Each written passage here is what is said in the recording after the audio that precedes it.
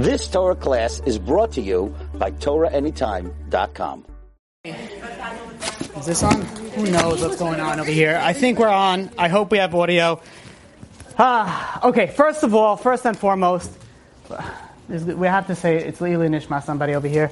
So while I find out who it is for, I was just joking. I just said while I find out until I found it out. Now I found it out. Okay, so this class, the food is dedicated for Natan Tolik ben Yedidya.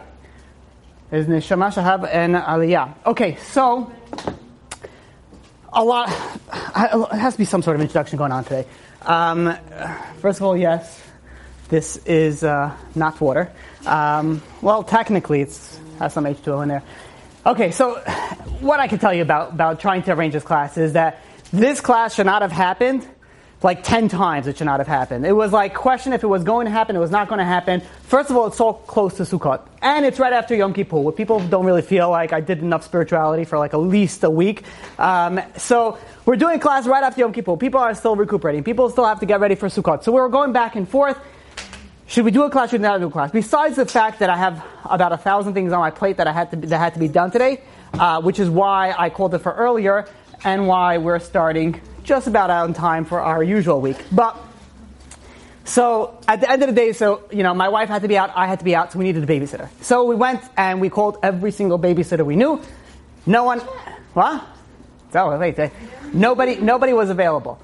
So I said, what am I supposed to do? So I don't know if I could name people over here, so I'm not going to. One of the girls that arranges that does part of the arrangement. I said, listen, we don't have a babysitter. She's like, I'll find you a babysitter. About a few minutes later, she's like, I got you a babysitter. Happens to be it's one of the girls from the chat. Happens to be she's right now babysitting. So it's a big shout out and a big thank you and a big scoot for that girl who's actually babysitting now, my messy house. And besides the fact that the reason why I'm late, I have to tell you this, is I told you guys 7:30 sharp. 7:30 sharp for me obviously means 7:31 or whatever.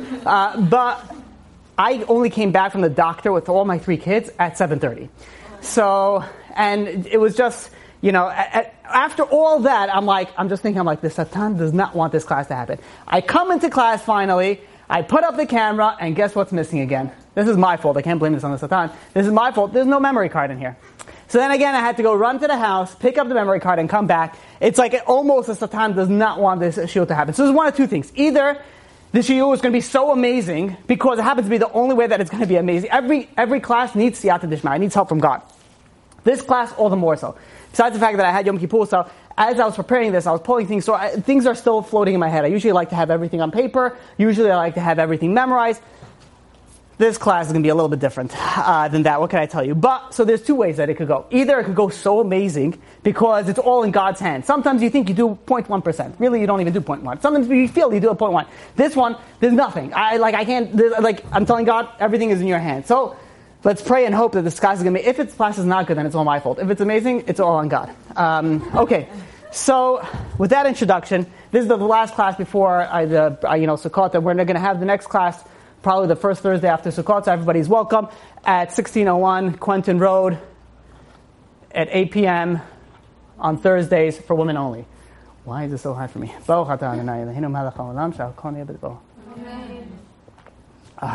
Okay. You know what's funny? Usually, I start sweating and I start, my heart starts pounding when I'm learning Torah. Here it's before I even started. So it's like a guy who's working out and he takes the steroids before he works out. Like imagine what type of workout that's going to be. So, it's probably going to get a little bit rowdy over here. How can I tell you? Just from my end, at least. Okay. I feel like I need one of those fans. I think it's going to make a difference at this point. It's not going to make it. I'm going to still be schwitzing away. Okay. But you know what it is, when you clean for Pesach, I don't know if we're going to get to the class, but when you clean for Pesach, when you do a mitzvah, and you sweat for the mitzvah, those sweat is worth so much. So when you're going, and that's why when you're learning, let's say, and it's uncomfortable, you get all that more reward, the learning that you do. When you're modest, so let's say, you live in Mother Russia, Siberia, wherever, and it's freezing over there. So everybody there is dressing modestly because they have no other option. Some people, they go beyond, they're Hasidim and the way that it was the other way. They do whatever possibly you can to do it. But when you're modest and it's easy, see, of course you get reward because you're modest. But when you're modest and it's hard and you're sweating, all that sweat is worth so much more. So when you're cleaning for Pesach, and it's not Pesach, but you know the joke they say for It says for Sukkot, men have to build the sukkah, and they do work. Obviously, the women are still doing the majority of the stuff. And for Pesach, the women do the majority of the stuff. But something very interesting. It says the woman, when do they start cleaning for Pesach? They start on Erev Sukkot. When do the men start building for the Sukkot? Also Erev Sukkot. They both start the same day. The question is, one's doing it for, one has a 6-month head start, one doesn't. But when you're cleaning for Pesach and you're doing a mitzvah and you're sweating, it's worth all that more because the Fum Tzara Agad, the Pirkei Avot tells us, the Chazal tell us that the more difficult something is for you to do, the more strenuous that you put into it, the greater the reward that you're getting, for it. Okay, so now let's get to Sukkot. Sukkot, so the amazing holiday of Sukkot. People don't speak enough about Sukkot. You have people for Pesach already speaking, like a month before people are speaking about Pesach. But the problem is that for Sukkot, you got Yom Kippur and you have Rosh Hashanah. The high holidays are right before Sukkot. So Sukkot, you have 4 days for everybody to be like, okay, what are we going to learn about Sukkot? And you try to put everything in there, and it gets almost flown by the radar. So it is important that we're doing it. Hopefully we'll be able to inspire everybody here to change your lives forever. Why not? I don't know. All right, a few people. All right. Okay, so let's begin. So we're going to ask a few questions. I have to remind myself to slow down. When you're rushing, everything is fast. So we're going to go really slow now. I'm counting a few minutes. Okay, we're okay. Okay, fine. So now the Sukkot, the Zohar says regarding Sukkot. Sukkot is such an amazing holiday, such a beautiful holiday. The Zohar says that it's known as Tzila de Mehemnusa. We can lower it if you want. It's fine. It says Tzila de Mehemnusa. The Sukkah is the shade of Emunah. So question number 1. Let's go through a few questions. Question number 1. What does that mean? You're sitting in the Sukkah and you're in the shade of Emunah. So for some, in some areas, whether you're in Brooklyn or other places in the world, if you're living outside your house as an Orthodox Jew, then yes, you really have to, go by faith of God because, what goes on, people can, who knows, do what. So, yeah, you really have to be in faith because you're living outside. You have nothing else but to rely on God. I remember one time I was in, is it bad? It's a place that's not near Rockaway, but the opposite of near Rockaway. So in a place, the opposite of near Rockaway, let's just say we have, it was a very brotherly neighborhood. So I had relatives over there, so I was in a sukkah. In the back, but I'm telling you, I wanted to go sleep in the sukkah. Every sound, I ran in, I was getting knives under I don't know what, I was becoming Chuck Norris over there. I was getting all these stuff over here. The sukkah was a zipper one, it was like a cloth one, right? You sneeze too loud, the whole thing shakes. So, it's not like I'm protected. So all you have to do is rely, on God. Every time you hear, some crackling the leaf, it could be just a raccoon, which happened to be it was, which is not as, you hear crackling, Shema Yisrael, you're sitting over there, you really become religious, in that foxhole. But in any case, you're sitting in the sukkah, you need the faith of God in there, per se, in a certain extent, because sometimes people are scared. And that's all they're left. They're left with the faith of Emunah. But that's not what the Zohar means. The Zohar is not saying, hey, you have to go and sit in the sukkah because that's the only way you're going to survive is if you have faith. It's talking about something else. There is, the Zara Kodesh, Rabbi Rabshitz goes says like this. It says something very interesting. He quotes it from a medrash that says that when Avraham Avinu went and he had those 3 angels come over to him, it says that he actually fed them in the sukkah. He fed them in the shade. What was the shade? The shade was a sukkah. And the Medrash goes and says that because of the reward that God is going to give, because Avraham went and fed the angels under the sukkah, the Jewish people will have a sukkah, they'll have the Ananei HaKavod, and God will protect them. So there's a few things that we're going to get into it, what we see over here. And the Midrash goes further, that when Moshe Rabbeinu went up to heaven to receive the Torah, the angels were not Bruchim Abayim, why don't you come, here's the Torah. They were like, whoa, what's this mortal doing over here? Why are we giving him the Torah? What's going on over here? So God goes and he made Moses' face, Moshe Rabbeinu's face, resemble that of Avraham Avinu. He resembled that of Avraham Avinu, and God told the angel, says, aren't you ashamed? He says, he fed you in his house. Now you're going to, he's up over here, treat him with respect. And the pasuk over there says, over there in Genesis chapter 18, verse 4, that the schut, because of the merit, it's hinted over here, because of the merit of what Avraham did for the angels, it says over here, what did he do? It says, he told the angels, take some water, go and wash your feet. We know why you wash your feet, because, afraid they were sand worshippers or worshiping, the dust of their feet. And it says, go recline under the tree. But look at something very interesting. You take the first words of the last four letters, raglachem is resh, vihishanu is vav, tachat is taf, and ha'etz is a hey that spells out Torah. That spells out Torah.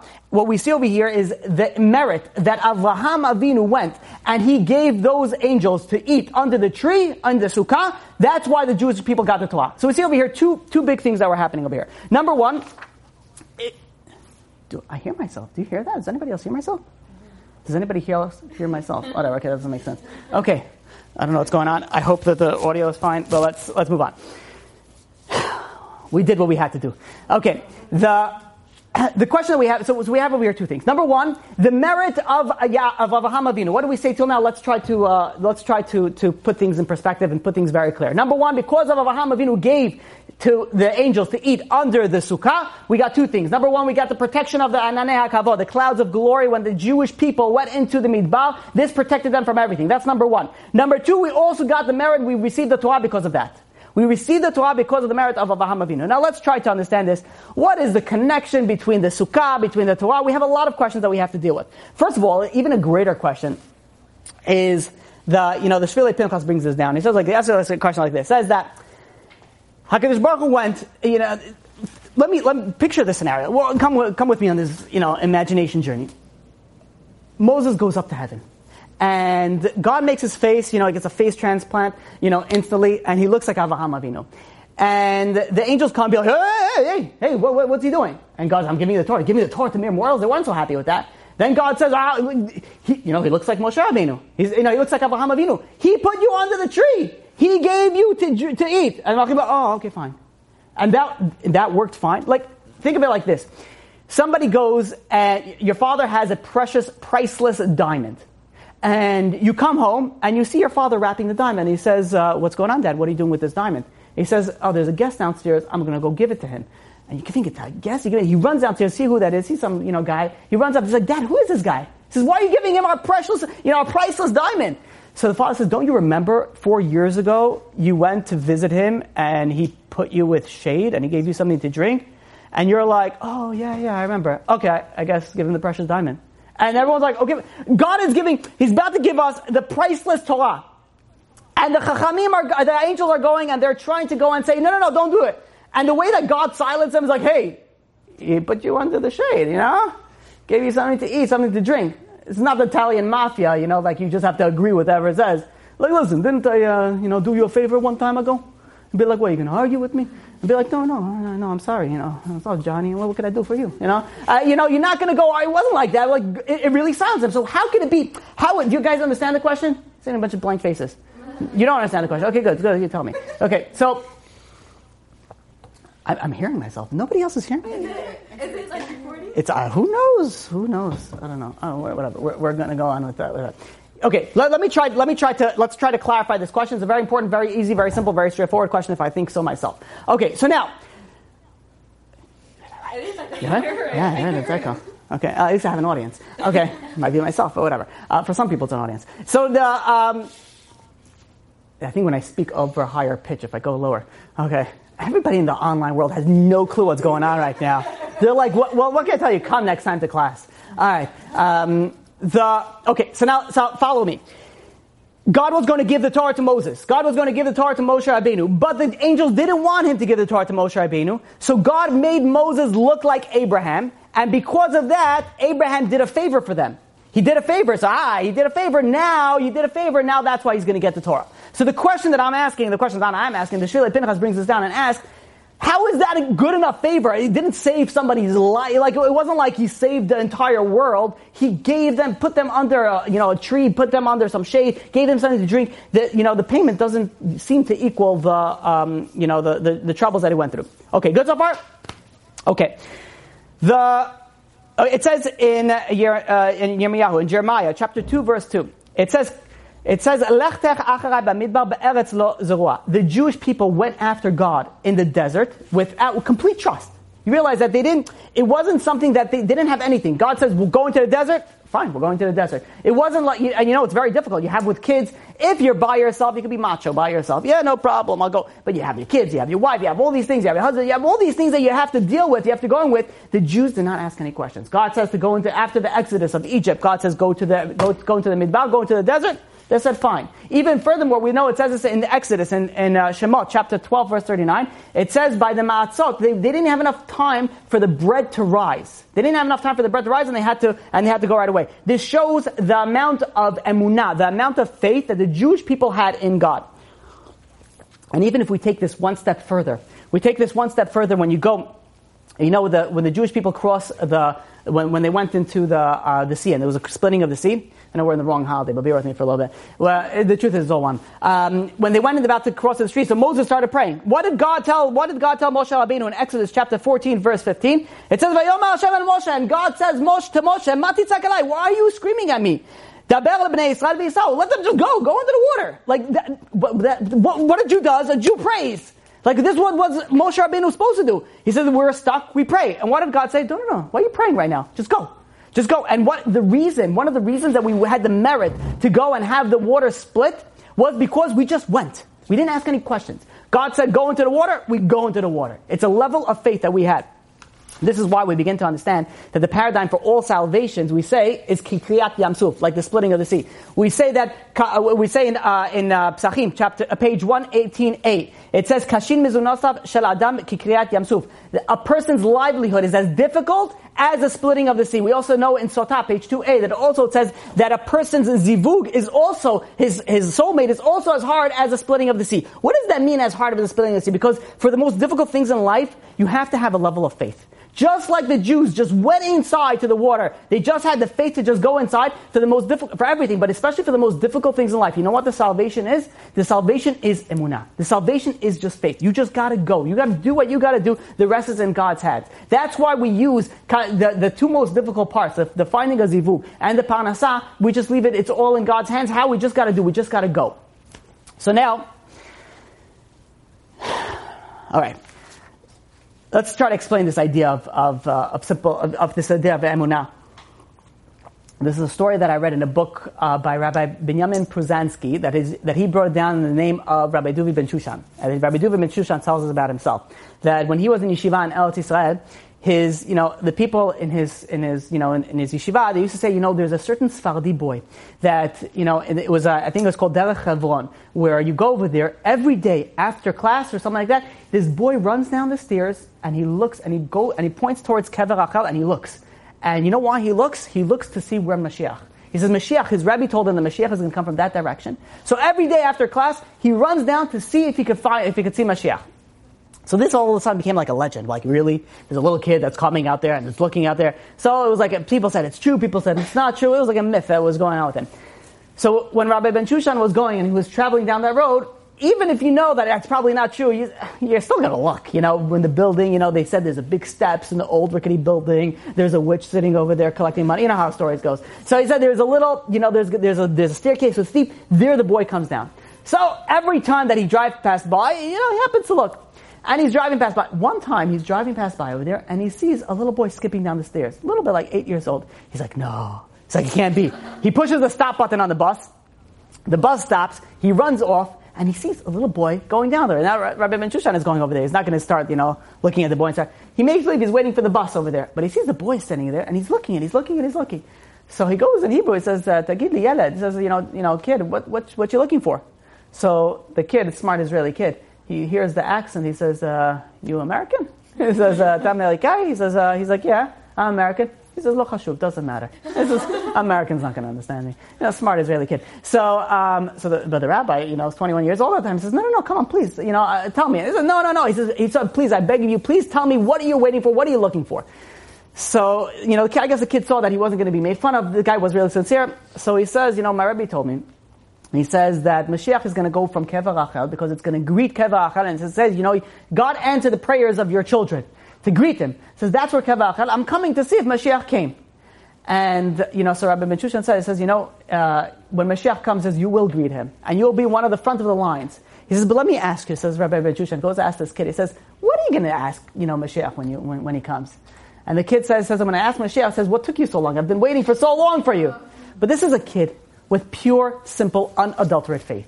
He doesn't, we're like, yeah, God, please have Mashiach, but we're already planning a 3-year vacation from now where we're going to go to Honolulu and all the details of it. We're not like, for sure Mashiach is coming. Somebody asking, when's Mashiach coming? Tomorrow is when Mashiach is coming, right? But meanwhile, you're already, working on your vacation, you're working on all your other plans for 14 years in advance.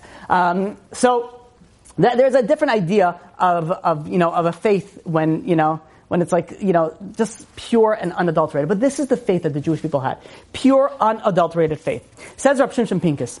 He goes and he brings down Gemara in Makot, page 23b. It says that, when Moses received the 613 commandments, we know that there are 365 negative commandments, and there is 248 positive commandments, 365, this is, the solar calendar, 248 corresponding to the limbs of a man. Now, there's a very interesting Gemara. The Gemara says like this. The Gemara in Makot says that King David went and he focused on 11 mitzvot. If you want to go into all the details, you look at the Gemara over there. We're not going to go into all those. He said they gave 11 mitzvot to focus on.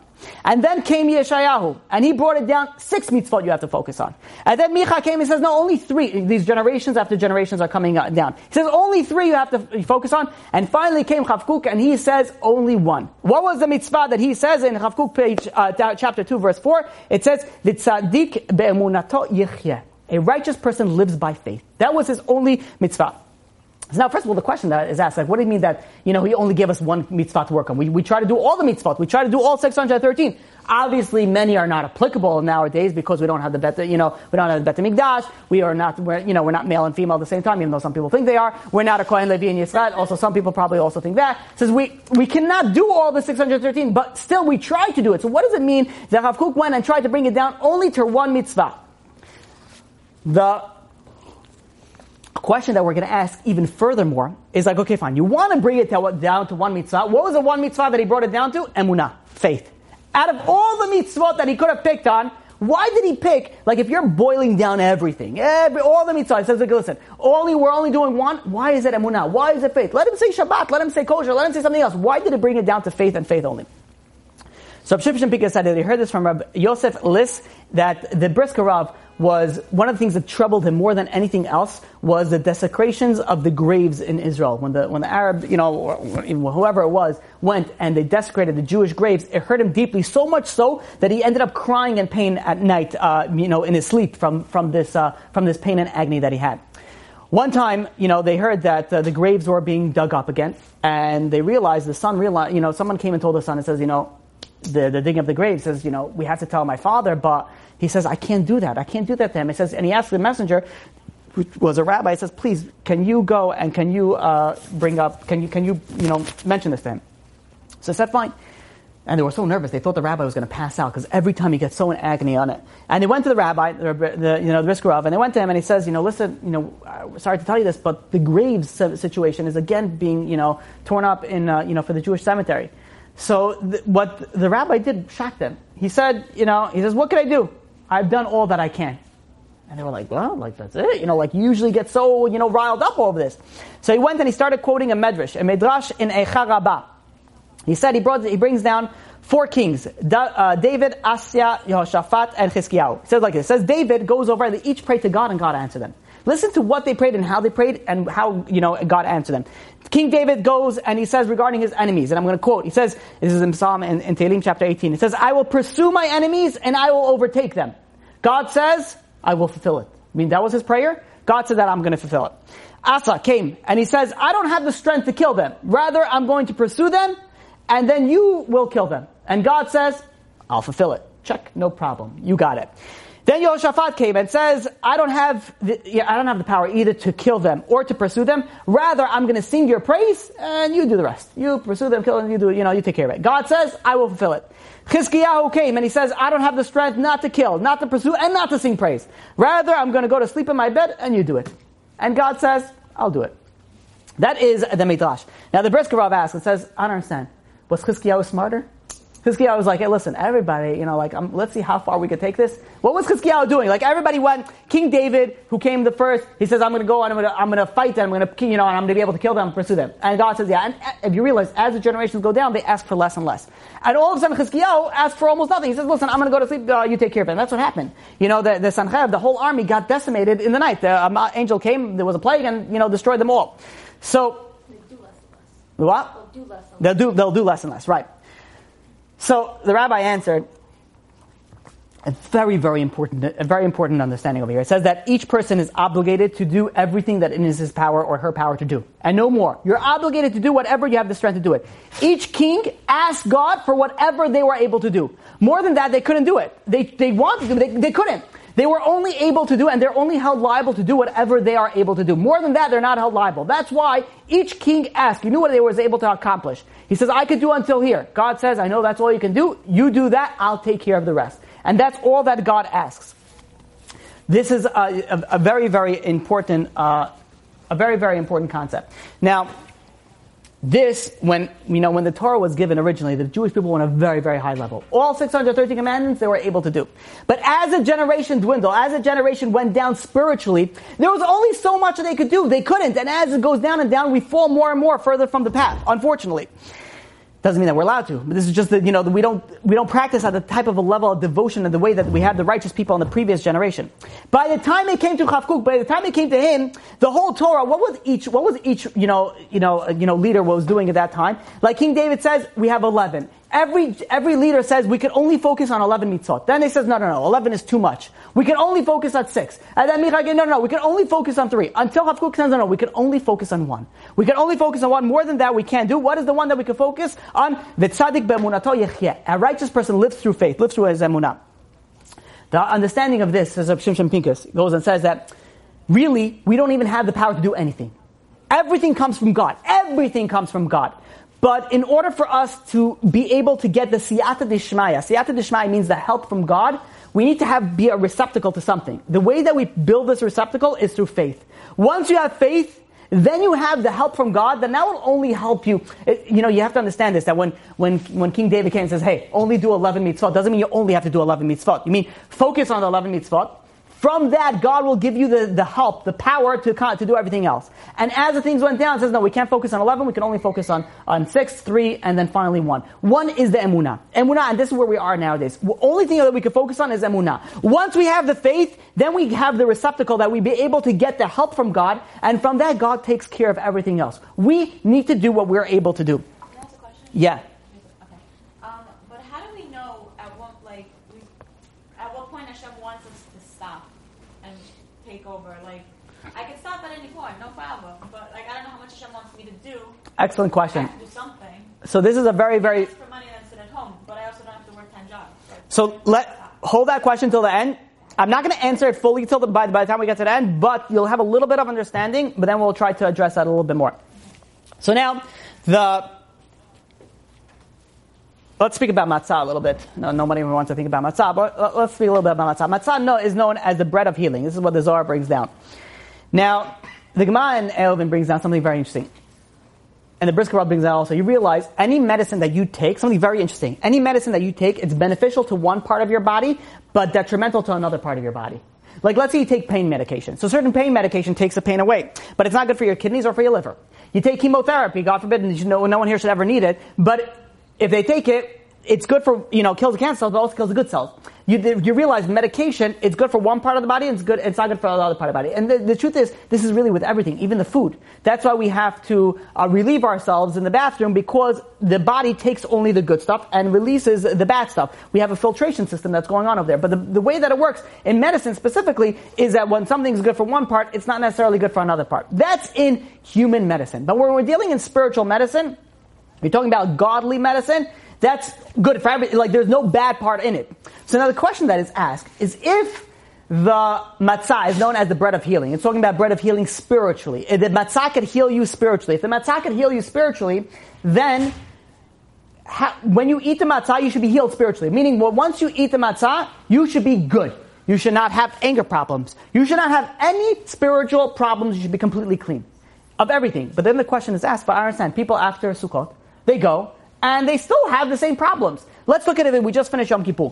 Yom Kippur, people went over there, at least we hope everybody went and prayed and said, listen, I want to be a new person. I'm a new man. I'm a new woman. I'm starting today. I'm clean. Starting now. I'm all good. I'm all straight. I'm all doing everything directly what God wants. But yet, very quickly, we fall into our own old paths. Now, if Yom Kippur, and we know Yom Kippur has the power to go and erase all our sins, depending on the sins, but the majority of the sins you're able to erase it from Yom Kippur, then how come we fall so far, so quickly, so fast, right after Yom Kippur? It doesn't make sense. I thought Yom Kippur should help us, should heal us. Then we should be good. Why are we falling back again? Now, obviously, we're to blame on it, but shouldn't, and if you think about it, if somebody has a good Yom Kippur, the second that Yom Kippur is over, they feel like a different person. They were like, all right, I did this. I'm going to be the most righteous. Like, who needs a blessing? Like, who needs children? I'm like, bring it, they're the Baba Sali of the generation over there, they're, and granted, they should be, because we're a very high level right after Yom Kippur. But driving home from shul, all of a sudden someone cuts you off, everything's like, I can't believe, haven't eaten in 48 hours, even though it's 24, but some men count it double, whatever it is, So, it's, how can we fall so far so fast? It doesn't make any sense. If Yom Kippur has the power to heal, then where are we? Why are we not healed? So, Rav Shimshon Pincus goes and brings down a mashal, a parable. Imagine a guy, he has some sort of skin lesions. He has some skin problem. He goes to a skin specialist. The skin specialist says, you need some cream. Gives him some cream. Tries the cream. Nothing happens. The cream, he tries it for a week, 2 weeks. He comes back to the doctor. He says, listen, nothing's, the infection, whatever it is, it's still there. So he said, listen, now it's out of my control. You got to go to a blood specialist. Let him run some tests. Maybe he could figure something out. So he runs to the specialist, runs a test. He says, you do have an infection. And he says, creams is not going to help you. What you need is, I'm going to give you some oral medication 3 times a day. Take this for 10 days and you're going to be okay. So the guy says, fine. He goes home, takes the medication, pops in the first pill, waits a half hour, looks in the mirror. Skin, lesions are still there. The problem's still there. He says, fine, I'll wait a little bit more. He waits 2-3 days, looks at the mirror, skin problem is still there. He's still got the same blisters, he's still got the same rash, he's still got everything. He says, you know what, the doctor says, I'm going to wait all 10 days. He goes all 10 days, finally after 10 days, he inspects himself in the mirror, he's like, nothing changed. I still got the same lesions. He goes back to the doctor, doc, I want a refund. What's going on over here? Insurance. He goes and he says, and the doctor says, let me run some tests. He pulls his blood, runs some tests, he says, listen, your infection is gone. He says, but look at my whole body, it's still full of lesions, still full of all my skin rashes. What's going on? The doctor says, you have to wait. He says, you're healed. He says, it takes time for the skin to actually go and show it that it's healed. But you have to know this. You are healed. And if you're going to go back to your old habits of eating, of sleeping, of the way that you've been doing it, then you're going to get the infection back. The infection is healed, but you have to believe that you're healed and you have to act like you're healed. You'll see, within a few weeks, everything is going to go away. And so it was. Within a few weeks, slowly the lesions, started disappearing. The same thing happens after Yom Kippur. We're a day after Yom Kippur. You have to realize we are different people. We are different. We are completely different people than we were 2 days ago. But you have to believe in that. If you don't believe that you're different, then you're just going to keep on acting the same way that you've always been acting. And guess what? Nothing is going to change. Because you are still thinking that you're that same person with the same disease. It says, listen, if this is not helping, I'm eating unhealthy. Bring in the fats. Let me eat all the sugar. Let me eat all the, the unhealthy stuff. And little did he know that he was healed, but now he brought the sickness back upon himself. Every holiday, we have spiritual powers inside them. Yom Kippur, we're healed. For example, Matzah, we also had the power of healing with that. After those holidays, you are healed. But if you don't believe and you don't act like you're healed, then guess what? You're going to fall into the same exact trap. You're not going to take care of yourself. You're going to fall back into the same exact thing where you same exact position you are before. When we're you also think about it, it's like, imagine someone sitting in prison, and he's locked up in chains, but it's pitch black. And there's a guy that whispers in his ear, says, hey, listen, I just snipped your chains, run. Just get out of here fast. But he doesn't believe because he still feels the cuffs. He says, he still stays over there because he thinks he doesn't want to move it and then he's going to get yanked. He just stays over there with the chains. This is us. Our chains are free. As of today, our chains are free. But if you don't go and you just don't go run with it, within a very short period of time, you're going to be exactly where you were before Yom Kippur.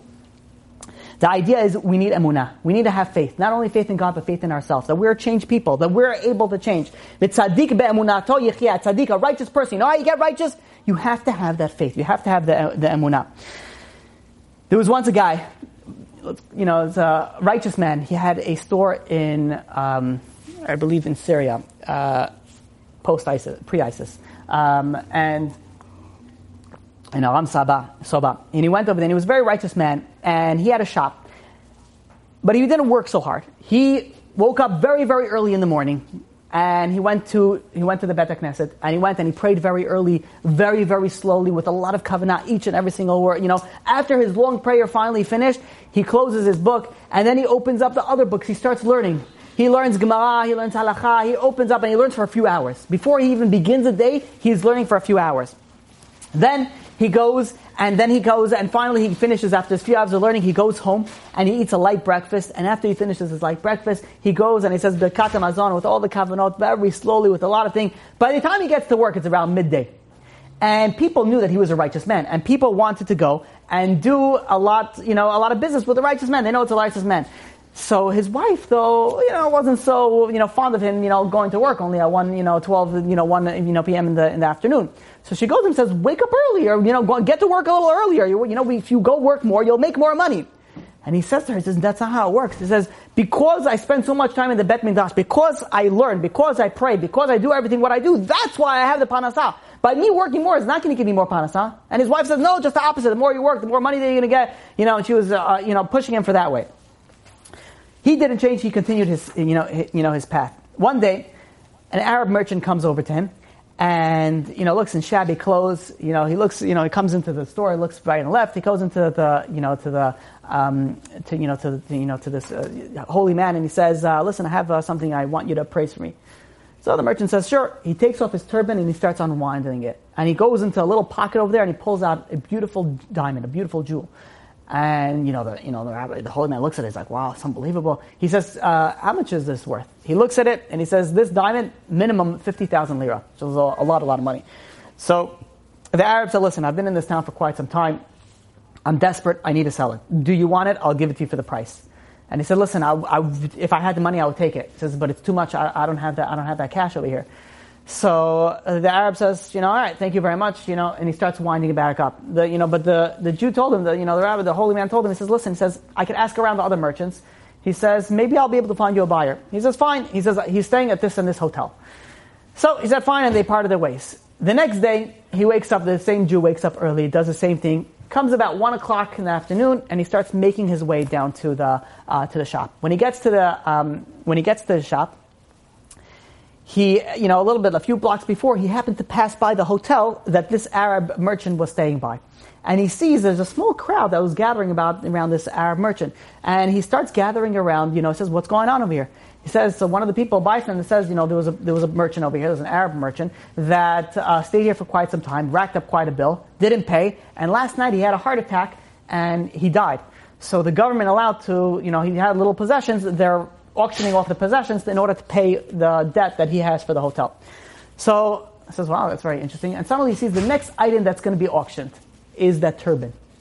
And the guy's like, is that the turban? Is that the same Arab? He's like, so the guy, he sees the turban, he's like, I got to take my chance. So he raises his hand for the first bid, 10 lira. There's another Muslim looks out there and he says 15 lira. And he goes, the Jew bids back, 18 lira. And the Arab merchant says, what is this guy paying so much money for us? Rat in a hat. He says, let the silly, smelly Jew have it. He's like, whatever. So he goes, going once, going twice, sold. He buys the hat for, now he didn't just like open it up and show it to everybody, the Jew. He's like, thank you very much, put it in his bag, went straight home. He goes straight home, he's smiling, he's whistling, he is all happy, he like feels inside the bag, he feels some things in there. And his wife sees him over there, she's like, what are you doing back so early? He says, weren't you in the shop? Why don't you just make some money for the family? And he's like, listen, you don't know, you don't have to deal with it, don't worry about it. And she's like, what are you talking about? And he says, look at this beautiful piece of merchandise that I've just bought. She smells, she takes one whiff of the BO that comes out of that hat, and she's like, what is this? What are you bringing into my house over here?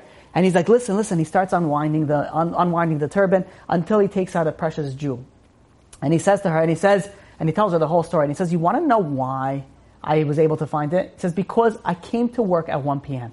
He says, if I would have came to work at 9 a.m. in the morning like you wanted me to, guess what? I wouldn't have known that he, had a heart attack and he passed away and they were raffling off or, auctioning off all this stuff. Only because I did what I did, that's why we got this and that's why God gave it to them.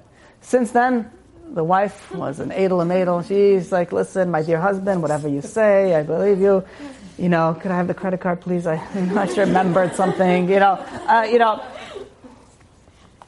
This is what it is. V'tzadik be'emunato yichyeh. A righteous person lives with faith.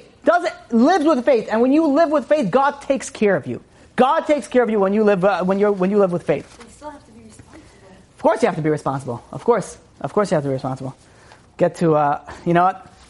I'll tell you a story that I wasn't sure if I was going to mention it or not, but there was once a construction worker, and what he was doing, his job was he would basically dig pits before the days of tractors, and so he would go and he would shovel, he would dig pits. And one day when he was by his particular construction site, he saw a herd of sheep that was right there, and he was looking at the sheep, and as he was shoveling, and he noticed that one sheep went into the forest. There was a forest nearby, and it just by itself, strolled right into the forest.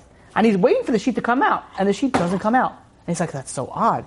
And he comes the next day to the same construction site, and he's looking at the sheep again.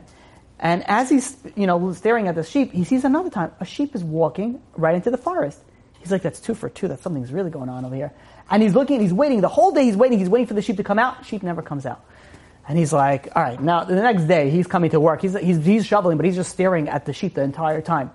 And lo and behold, all of a sudden, one sheep starts walking into the forest. And he's like, that's it. He throws on the shovel. He says, I'm taking my break now. And he runs after the sheep. And he takes his distance and he's following the sheep. The sheep is walking as if it knows exactly where it's going into.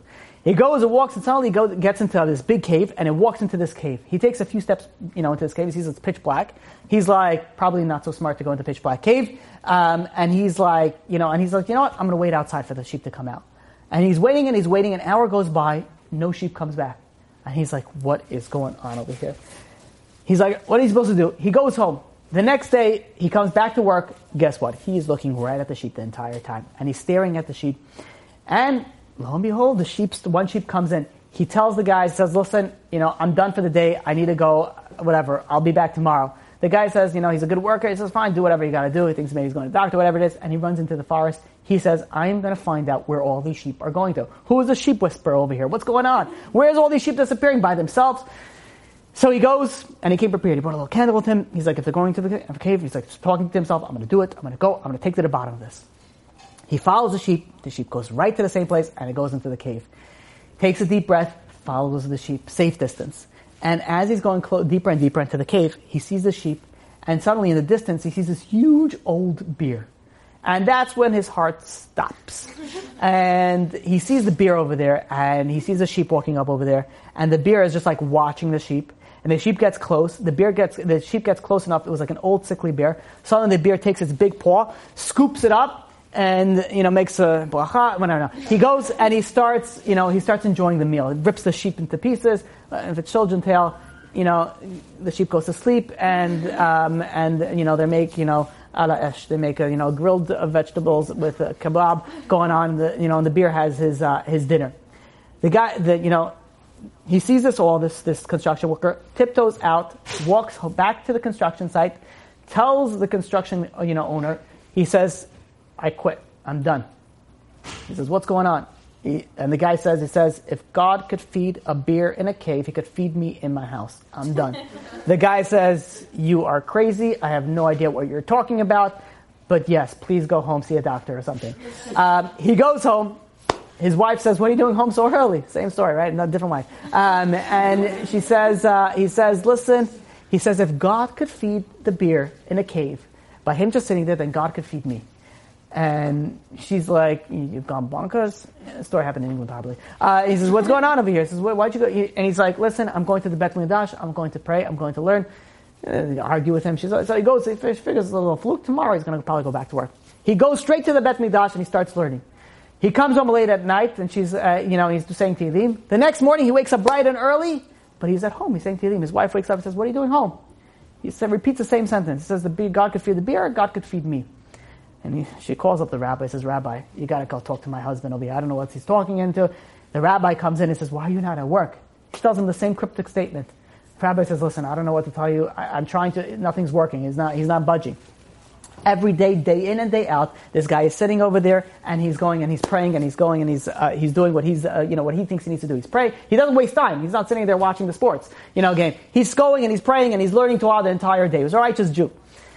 Finally, there was no money. There was really no money coming in, so the wife had to pawn some of the stuff. She started selling some of the jewelry, started selling some of this. Finally, there was no food left, nothing to sell. They had one final item. They had their donkey. She says, "What am I supposed to do?" She sold the donkey. Sold the donkey to some Arab traveler, and with that they were living. Meanwhile, he's still doing the same thing. He's learning. He's saying Tehillim, and he's not budging. This this Arab, what his job was is he would sort of search for treasures. And, so they told him where to dig in a certain place. He found a treasure map, I don't know, whatever, use your imagination. He went and he was digging in a certain place, and he was digging, and lo and behold, he's digging and clink, he hit something. He is thinking, he's praising Allah, everything is, Ishtabach Shemo. He opens it up, he finds a box, he opens it up full of gold coins. He is so happy, he starts loading the donkey. He loads the donkey, he's trying to make his way out. Suddenly, a tree, a branch falls down, hits him on his head, breaks his neck, and kills this Arab instantly. Now, the donkey is sitting over there, he's waiting for instructions what to do. He's not looking to be like, he's dead. He's a donkey. So he's going and he's like, the donkey's waiting. No one's telling him where to go. So he starts walking. Where does he walk? The only place he knows where to walk, which is back to the guy's house where the guy's in a digger. He walks in and the donkey just walks right back into the stable. The next morning, the wife, wakes up and she sees there's a donkey. Her donkey's right back in the, in the house. She goes and sees he has some stuff on him. She opens up the, what's going on with the donkey, and she sees it's full of gold coins. She starts screaming. She says, her husband calls over, and he says, you see? He says, just like the bear, got his sheep, God sent us the money. It was for him, this is obvious. This is what's going on over here. They obviously, like any good story, whatever. They waited, no one came, they kept the money. But what we see over here, tzaddik be'emunato yachya. Someone who has faith, you could, and this doesn't mean faith, I don't have to, play video games all day. I'm going to go shopping all day. God will worry about the credit card bill. This is obviously, you're talking about somebody who's doing the right thing with his time. Doing the right thing with his time. Tzaddik be'emunah yachya, God takes care of it. This is the emunah that we need to all strive for, that we need to get to. Said in the Shivas HaShalom, it says like this. It says that every mitzvah that we do is not in memory of something. Like we're sitting in Sukkot, it's not memory. It actually has a power. Like for example, Pesach, the power is our freedom. Shavuot is the Torah. The power of Sukkot is the power of emunah, the power of faith. Like we said in the beginning, it is the shade of faith. The Tzila de Mehemnus, as the Zohar says, it's a shade of faith. Just like God protected us in the Bidbar, in the desert, with the clouds of glory, so too God will protect you, will take care of you and all your problems, even if it appears that He's not, even if it appears that He's hiding, He is there, He is watching, and He is taking care of you. This is what it says in Leviticus regarding the Sukkot, regarding the holiday of Sukkot. Leviticus chapter 23, verse 43. It says, "Leman yedu dorotechem," that your nations, the generation leman yedu, they will know ki b'Sukkot hoshafti et bnei Israel, that I put the Jewish people in Sukkot. And now, the reason you have to understand, leman yedu is knowledge. Emunah comes with knowledge. You know that there is a God. You know that God's watching over you. Not blind faith. You know that there is a God that's watching over you. This is what it says in Hosea chapter 2 verse 22. It says, "Ve'astich li be'emunah," and I will betroth to you with faith, "V'yadata et Hashem," and you know God. You know God. There's a very, very interesting thing that says in the Piyutim, in the second day of Sukkot. If you want to look at it, it's by the Chazan's repetition, by the Chazal Tashatz. It goes and it says something like this. I want to read it for you in Hebrew and I'm going to translate it.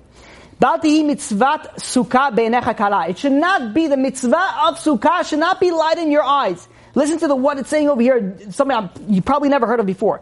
Ki kol mitzvot dat chukotea shkula. Because its laws are equal to all the mitzvot in the Torah. You keep the mitzvah of Sukkah, it's like you kept everything. That's the power of the Sukkah. Now the question is what? Like we hear of other things, but like the mitzvah of Sukkah is equal to everything else? Yes, because the power of Sukkah is emunah. And emunah is the foundation of every mitzvah. As we know in Tehillim, chapter 119, verse 86, it says, Kol mitzvotecha emunah. All your commandments are emunah. The foundation of everything as a Jew is emunah, is faith.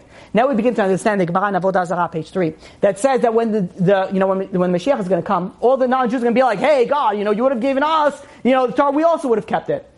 So God says, okay, I'll give you a mitzvah. Let's see what you're going to do with this mitzvah. And what does God give them? The mitzvah of Sukkah.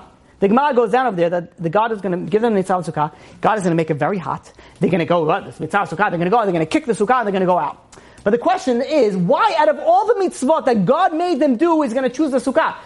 Pick something that, represents the whole mitzvah, all the mitzvot, give them all the mitzvot. The answer is, that's why God picked the mitzvah of sukkah. Because the mitzvah of sukkah represents everything, because the foundation is emunah. That's what Sukkot is. It's the foundation of emunah. And we know the foundation of every mitzvah, kol mitzvotecha emunah. All the power of all the mitzvot, everything, the foundation is emunah. So when God tests the non-Jews, He is testing them with all the mitzvot. Because all the mitzvot is based off emunah, and that's what sukkah represents. When a person goes into sukkah, you realize all the mitzvot we do with part of our body. You do it outside your body, part of your body. Sukkah, you go into you're literally inside the mitzvah. You're enveloped in the mitzvah. You're completely surrounded. You're like, this is God's hug. This is literally God's hug. You're in God's power. Everything, nothing matters. The Shvil Pinchas goes in and brings down. I hope you guys are with me. It's so beautiful. Oh, it's a shame if you guys are not with me. A shame for me and a shame for you. And for your children, because it's going to change you change your life. Listen to this. We're going to go, follow me, follow with me. The Shvil Pinchas goes and brings down. It says, when Adam Rishon, before this, when God was going to create Adam Rishon, He went and He asked the angels representing certain character traits. And He goes and He went and He asked Chesed. And He asked him, should we create Adam? And Chesed said, yeah, he should be created. Why? Because he'll do a lot of kindness. He'll do a lot of Chesed. So I said, fine. God goes to Emet, truth. He says, should I create Adam? And Emet says, no. Man is not so truthful. Realize he said man is not. I don't know. He said man is not. I don't know. He said humans are not going to be so truthful. They should not be created. He's full of lies. God goes to tzedek, righteousness, and says, should I be created? He says, yeah. Man is very charitable. Man is very charitable and righteous. You should create him. And then he goes to shalom, peace. And peace said, no. You should not be created because there's a lot of quarrelsome. There's a lot of arguments, a lot of fights. You should not be created. So we see over here. 2 were 50-50, right? 2 are pro, 2 are against. Emet and Shalom were against God creating man, and Tzedek and Chesed said that he should be created. Now what God did in this pasuk in Daniel, chapter 8, verse 12, it says, Vatishlach emes arza, and God threw emes to the earth. So that's what God, so Emet and Shalom, which means there's truth and peace. Both said no, but God took Emet and says, I'm going to throw you down into earth. The question is, why didn't He throw down also Shalom? Why didn't He also throw down peace? Peace should also, they both said no, let them both go down. Why did God only, and what does it mean He threw him down also? Well, we'll try to understand this. God took Emes and He cast him down into the world. This is a midrash. So we know that the Torah is known as Emet. It says, we know when we go up to the Torah, it says, Asher Natan Lanu Torat Emet. God gave us the Torah Emet. It's the truth. It's the truth of the Torah. Now, Emet, when it represents the Torah. Shalom, what is Shalom? What was peace saying that no, you should not create man? Why did peace say don't create man? Because for peace, God, the peace was saying that man has an evil inclination and a good inclination. But inside it's always struggling. They'll never have peace. If you're going to create man, he's always going to be struggling with his evil inclination. Don't create him. He's going to go and he's going to fall. The peace over there is going to fall. So God says, okay, that's why you're worried about it? No problem. There's a Gemara in Kedushin, which if you haven't followed through the ways that we'll be going for the past few classes, I've mentioned it almost every single class in the past few times, and there's a reason for it. The Gemara in Kedushin says, Barati Yetzirah, Barati Torah Tavlin. I have created the evil inclination, I have created the antidote. The antidote is the Torah. He says, if you want to go and you want to get out of the evil inclination, that's what you're going to have, the Torah. So what was the Shalom's problem? Shalom's problem is that there's going to be an evil inclination and they're going to be at odds with the good inclination. There's not going to be peace inside with the two inclinations. God says, Vatishlach emes arza. I'm going to throw emes onto the ground. Why? Because I'm going to put emes, I'm going to put the Torah into the world. Now that you have the Torah, now that you have the power to get the antidote against the evil inclination, now that you have the power to get the evil inclination, now Shalom has nothing to say. And it would answer all the questions. So now, when we're going to go a little bit more, and then we're going to wrap everything up very beautifully. At least we'll try. Let me bring you another midrash. I didn't realize how deep this class was until now. I'm sorry. I should have gave you a warning that you have to concentrate. Oh well. Midrash and Chumah goes and says like this. It says that when God created the world, God wanted to put His dwelling place amongst the world. And that's what it was, until Adam HaRishon sinned. When Adam ate from the Etz Hadas, not an apple, right? He ate from the Etz Hadas. When he ate from the Etz Hadas, God had to withdraw Himself from the world, and it became a virtual spiritual wasteland.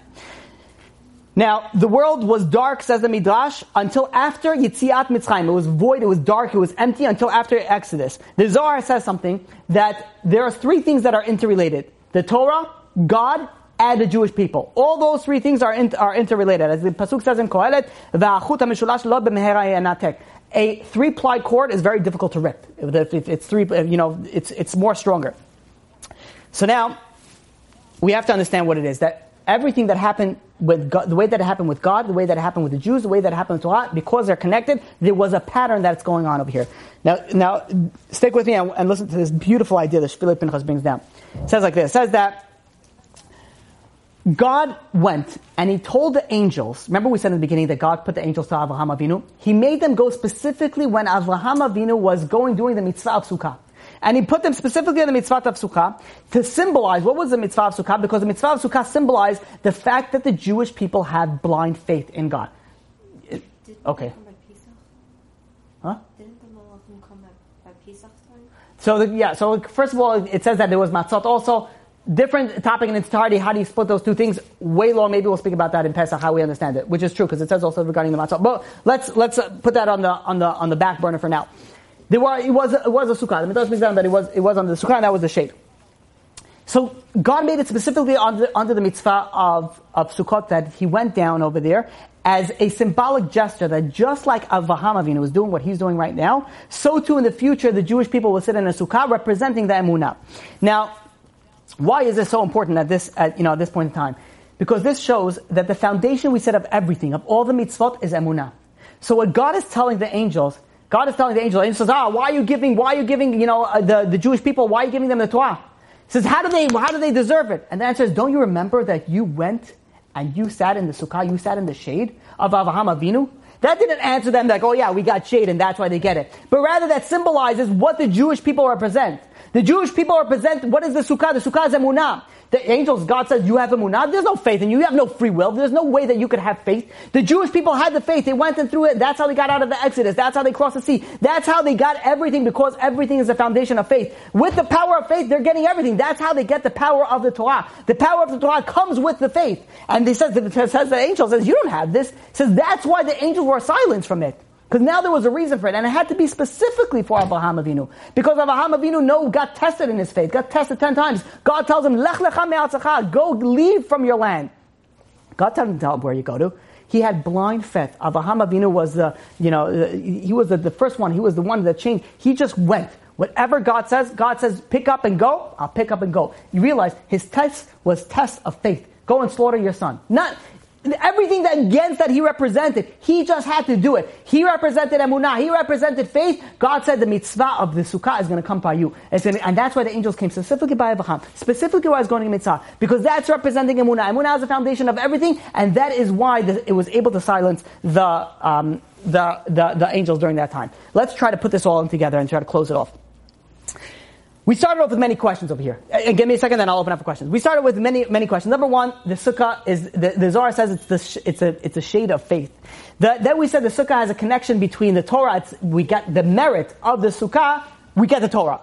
Then we also asked that the sukkah is equal to all the other mitzvot in the Torah. And then we also said that because of the merit of the sukkah, because of that, he was able to silence the angels. So now we put this all into perspective. It makes a lot of sense what's going on over here. You realize the power that you have in the sukkah. When you're going in the sukkah, first of all, you have to understand that it represents emunah. It's a foundation of emunah because it's the clouds of glory. Clouds of glory. You know what it meant, the clouds of glory?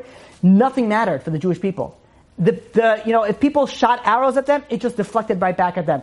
It was calm. It was dry cleaning for their clothing. They didn't have any scorpions. God took care of everything. It was pure, simple, unadulterated faith. No one can touch the Jews. That's what the sukkah is represented. They're representing the cloud of glory, which is the emunah. Now that we have the emunah, we said that all the foundation of everything, we said that Rav Kook went and brought down everything, but Tzadik be'emunataho yichya, he brought it down to one mitzvah. The question that we ask is, why only one mitzvah did he bring it down to out of all the mitzvot? That's what he picked, and he picked specifically that because that's included in everything. Kol mitzvotecha emunatecha. All the mitzvot are all emunah. All the foundation is all based on emunah. So when Chavkuk brought it down, it's brought it down to the foundation of everything. So now we see over here that the Jewish people, the merit that they had it is the sukkah, they got the Torah. Because the merit of the sukkah of Avraham Avinu, God was able to deflect the claim of the angels. Because the angels said, they don't deserve it. It says, of course they deserve it.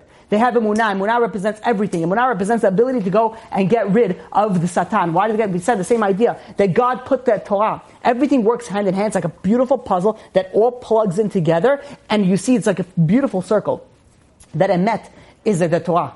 And God sent down emet. God sent down the Torah. And that's why God, we said that there's a 3-ply cord. It's not easily separated. The God, the Jewish people, and the Torah.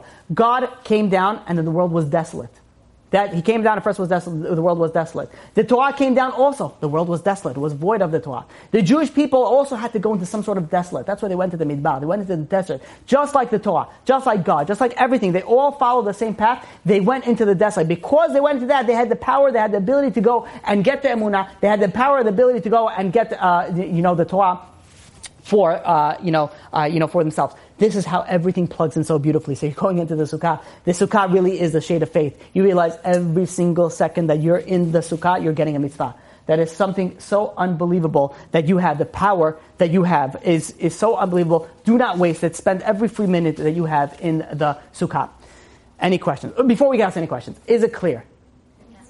For some people. For other people, not clear. For other people, takes time for digest. For other people, they're not in the room anymore. Okay. In the Never Land. Okay. Questions. But I'm sorry, we're gonna have to, I have like 2 minutes of questions and I gotta run. So let's do it. Questions. Yeah. I have 2 questions, I guess.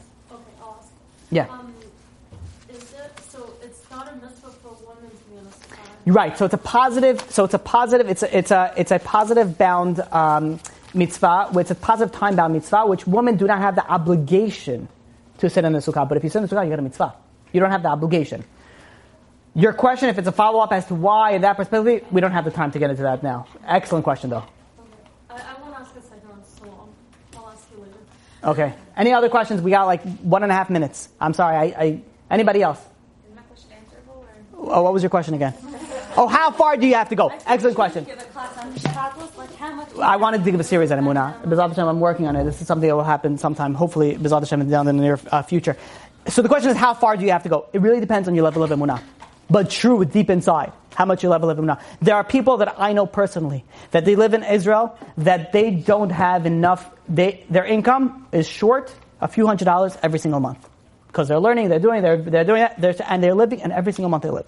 There's some people that are able to do that, some people are not. It depends on your level of Emunah. For the majority of us, still work, still date, don't expect your husband to come in over there with a bouquet of flowers and be like, I'm Prince Charming, in a white horse with the, shining armor. Well, if he does come in, that probably run away, because that's something, yeah. But I'm saying you have to do yer shtadlut. You have to do yer shtadlut to the fact, but the more emunah that you have, the less shtadlut you have to do, but I have to be very careful with that. We have to give a whole class on emunah to try to go and delve into the depths of that. Any other questions? What was your question, the long one, really quickly? No long question. Okay, chazak u'ba'ov. You've just experienced another Torah class brought to you by TorahAnytime.com.